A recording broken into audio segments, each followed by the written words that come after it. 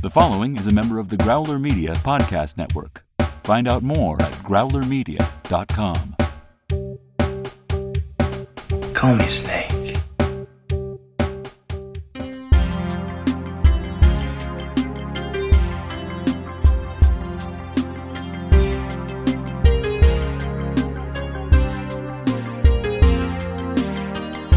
Welcome to Escape from New York Minute, where we celebrate and analyze the dystopian classic 1 minute at a time. I am Molly Balin. And I am Eric Deutsch. And we welcome back for one last time geek culture and technology writer extraordinaire Carol Pinchevsky. Hey there. Oh, am I sounding too nice? No. Let me toughen it up a bit. Hey no, there. It's good. It's totally good. I'm sorry. No. It's totally good. There, bitches. How's that? You're just an innately kind person, and it just comes out. It's just like, this is prison's hard, and I don't want like your light to get snuffed out here. So I cannot lie. So yay, welcome back to prison and minute 51.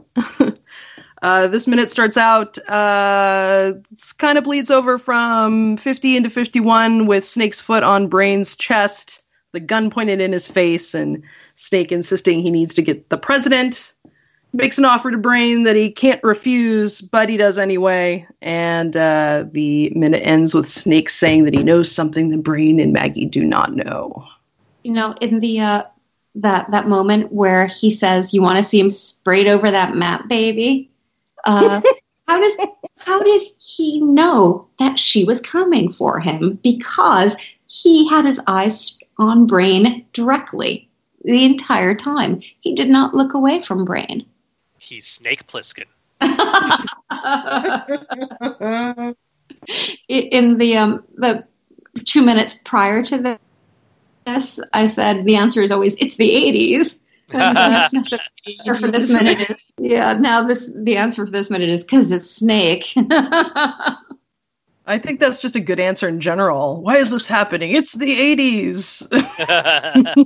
It's Snake. It's the Snake 80s. Do you think that that's just kind of what she would do? Maybe he just has really good peripheral vision. He's only got one eye. Oh, God. Maybe that one eye has good peripheral vision. He has no depth perception. Maybe it's just working extra hard and compensating. Yeah. Well, like how Daredevil is blind, but all his other senses are heightened. Yes, exactly. There. He could smell her coming. Well, I mean, to be fair, she is doing a pretty significant dress rustle to get that knife out. Oh, it's right. Not a clean, Yeah, but she's not wearing crinoline. I mean, crinoline rustles. I know, but it's kind of like kicks up. Maybe he's like catching the wind or something. I feel like it's not a smooth move. I'm just going to say. It's not a Kill Volume 2 style, knife. It was a very 80s way of picking out a knife because, honestly, in here and now, 2019, it would just kind of automatically appear in her hand. Right. No, like Matrix style. You would just think about it and it'd be there. Oh my God, what an awesome power that would be. I know, but I'd be like, I want a cheeseburger, and the cheeseburger would manifest. Chocolate. Yes. Yeah, I would totally use it for food. I'm totally food centric. I would not be like, I don't give a shit about an Uzi. I just want like mac and cheese on demand or something. No, I'm that way too. Molly, we can be food friends. Yay! But yeah, she grabbed a knife instead. Well, you're not gonna take down Snake with a cheeseburger. No, you're not. You gotta take him down with steel. Hmm. Wonder how he lost his eye. It was a war thing. War wound. Wasn't Kansas City. I It think was it was in the Leningrad battle that they talk about earlier in the movie. Oh, because that would give him a real reason to hate Brain. Mm-hmm. You know, not just Fresno Bob, it would also be, you know, eyeball revenge. Yeah, no, that would totally make sense. It's yeah, if it was really bad, like a combination of the demise of Fresno Bob and the fact that he has no depth perception now and probably gets bad headaches. I can never see 3D movies again. No. Oh my god, you're just like a meme generator, because that would be another fantastic. Oh my god, it's amazing. I have to say, I'm feeling better about Maggie because of, and she says, neatly segging into the next point. She, when Snake lowers his rifle, she does not lower her knife. And when Snake moves away, she automatically stands protectively by Braden's side. She doesn't, try to take him down. She just goes straight to protect her boyfriend. Oh. And I thought, like, oh, good for you, Maggie. You really do like him. Yeah, almost like a bodyguard. Yeah. No, I figure, well, I mean, the reason that the Duke gave her, to Brain might have been to protect him. But maybe she fell for him. And, he meaning Snake, really kind of subtly threatens her because he's kind of grasping for some type of leverage in this situation. And he's like, oh, I'll just beat it out of your squeeze. Right. And then he's like, no, she knows what she doesn't know, basically. She doesn't know specifically. And how did she feel about that? I mean, knowing that she's kept ignorant. I mean, was that deliberate? Was she kept deliberately ignorant, or did they not bother to tell her? I mean, what kind of conversation is Maggie and Brain going to have after this, I wonder? Oh, yeah. Yeah, fair. Yeah. So I thought that was, interesting, that also Brain kind of leapt to her defense. Yes. Yeah. And I think that, again, is supporting that they have the throw rug style relationship. Right. It's beyond a relationship of convenience. Yeah. I don't know how long they've been there together. It's been less than 4 years. So that's a good run, man. Yeah, no, These modern times, it's a good run. Totally. But I'm thinking, I don't know, 3.5, because it takes a while to get processed through the court system, or maybe not so much in this time and place. Maybe like, oh, you did the crime, you do the time, starting right now. Mm-hmm. Yeah, they've pretty much they've established that with behind the scenes stuff that due process pretty much doesn't exist anymore. You're guilty. You're shipped like that day to processing in Manhattan. Right, but wait a minute.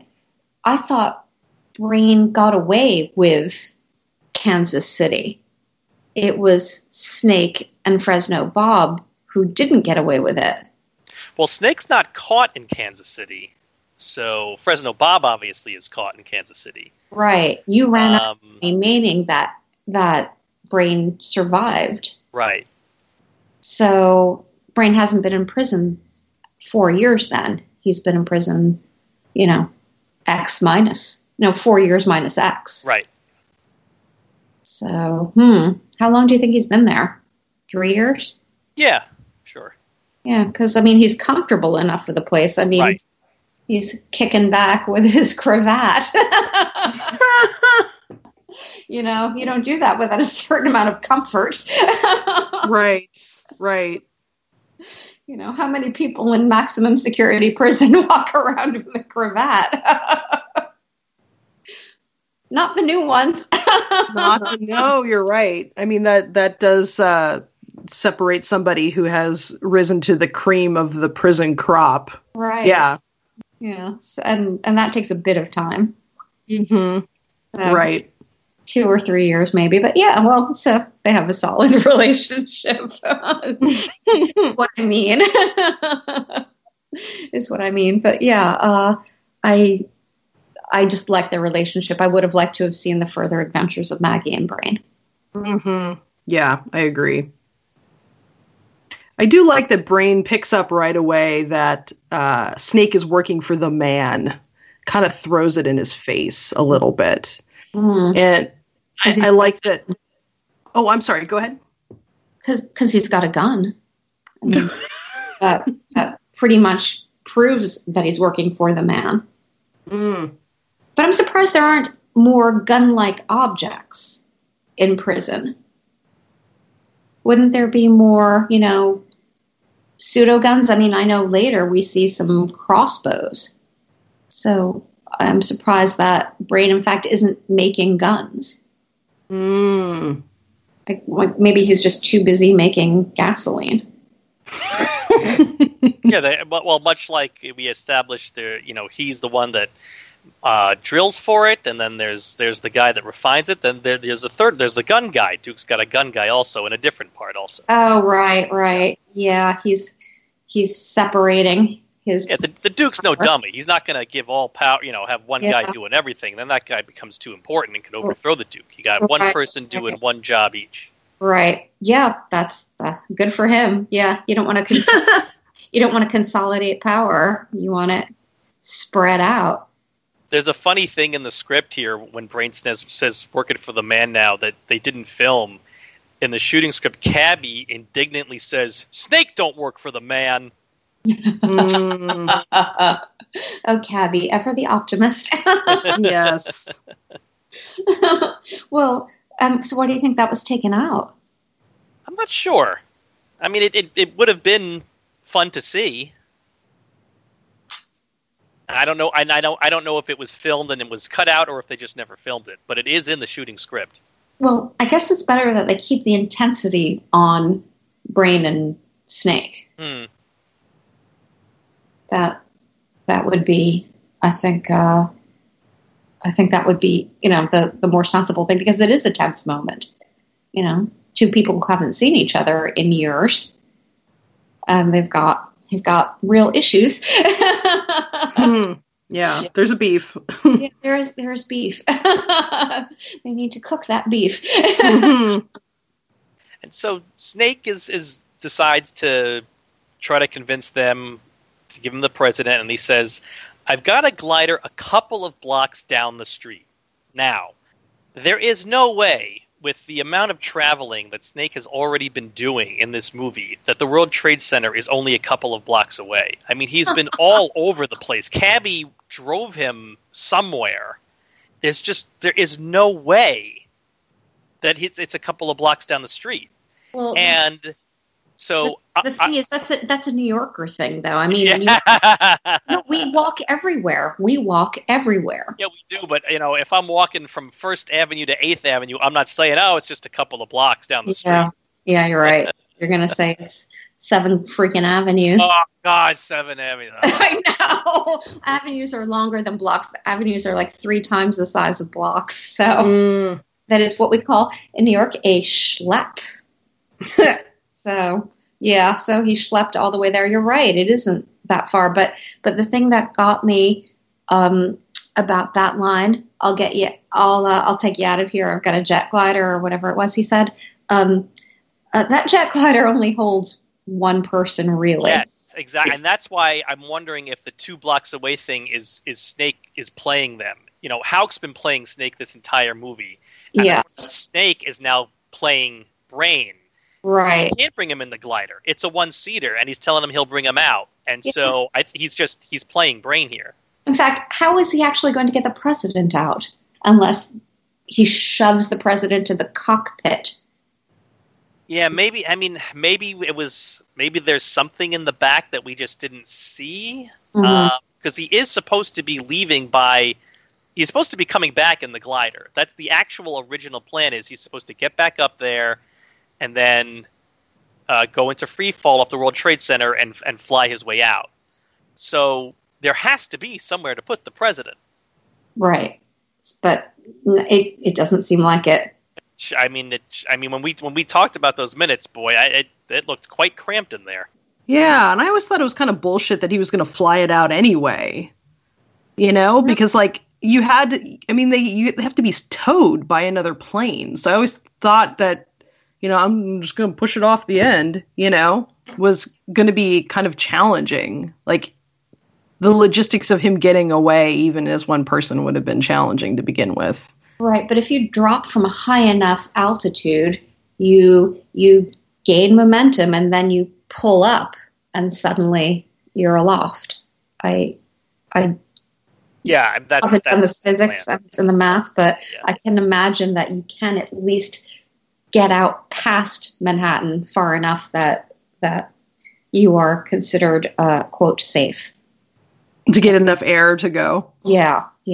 So I think for short ranges, one guy, you know, flying, you know, taking that glider off of the, you know, late lamented World Trade Center, you know, I think you can break free of this particular area and glide to safety. Not safety, but if I were Brain and I had kidnapped this Gulfire, I would, you know, fly to one of the many little islands around Manhattan and just kind of hunker down there. I think technically he could have used it unless he was shot down from the police. I think he could have made it off Manhattan Island.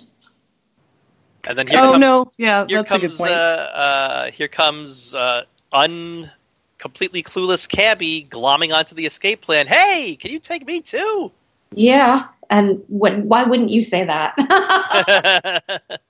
Like, you're all leaving. I'd like to go too. Well, yeah, and he also just saved his bacon, so... You know, if you've got a way out and you've been like helping this person out and, you know, you help them from the crazies and, you know, you've driven him to the connection to the Duke, like, be like, dude, like, do me a solid and help me out, you know? Right. Yeah, I would ask. Yeah, it doesn't hurt to ask. Yes, exactly. And actually, there's another Cabby item in this minute from the shooting script that got, again, I don't know if this was filmed or if it was cut before they filmed it, but Snake asks Brain if the president is still alive, and Cabby goes, alive and kicking, and Brain yells at him to shut up. So, you know, it's he just mouthy, unaware of what's going on, Cabby. Oh, Cabby.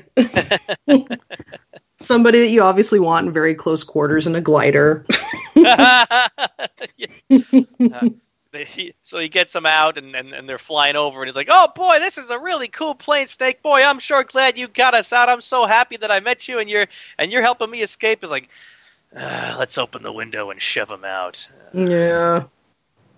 Cabby's the kind of guy that would totally cut one inside of the cockpit of the glider on your way out. Not shoving.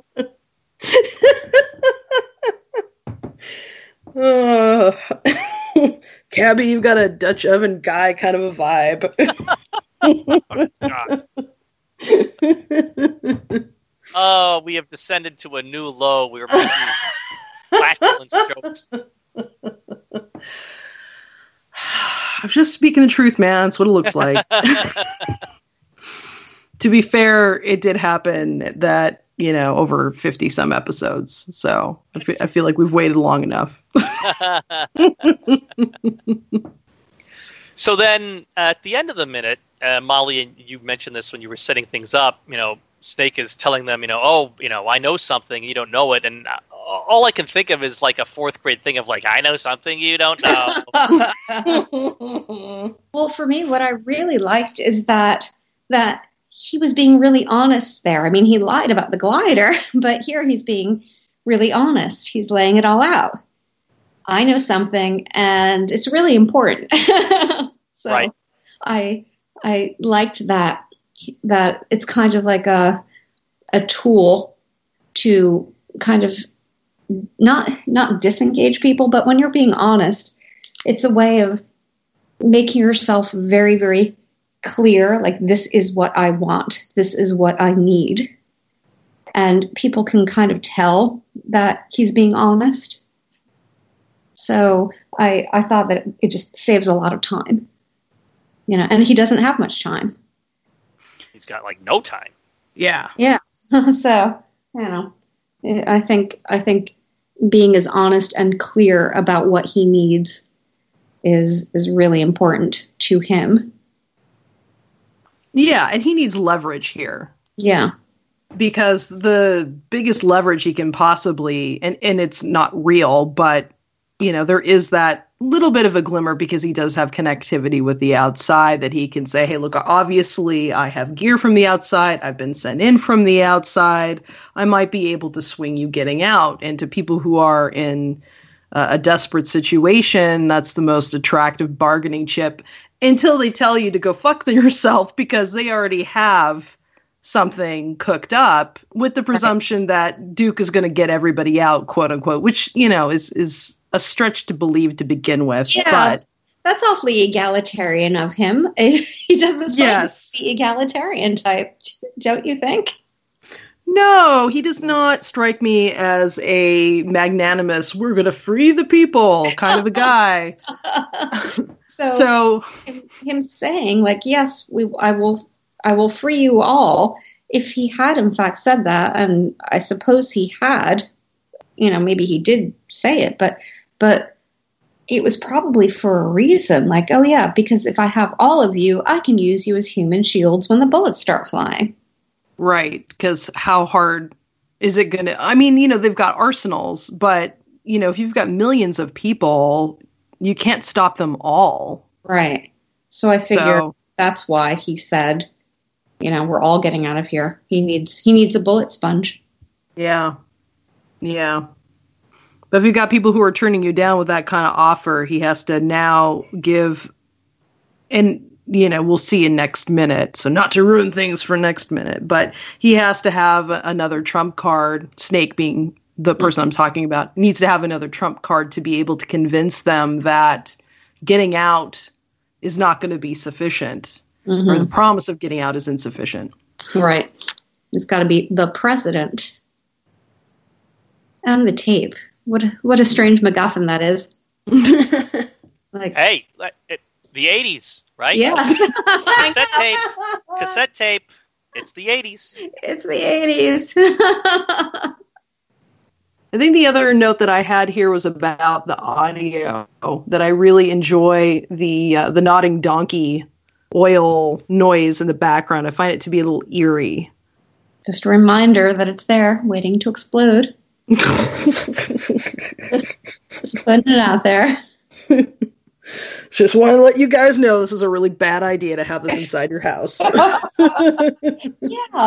They don't just have a home. They've got their job. They've got their workspace in their abode. They've got the living room. They've got the sleeping area. They've got the library, and they've got the oil well. Yes. So it's a kind of all-in-one space. Yeah. It's a work-live space. Yeah. Uh-huh.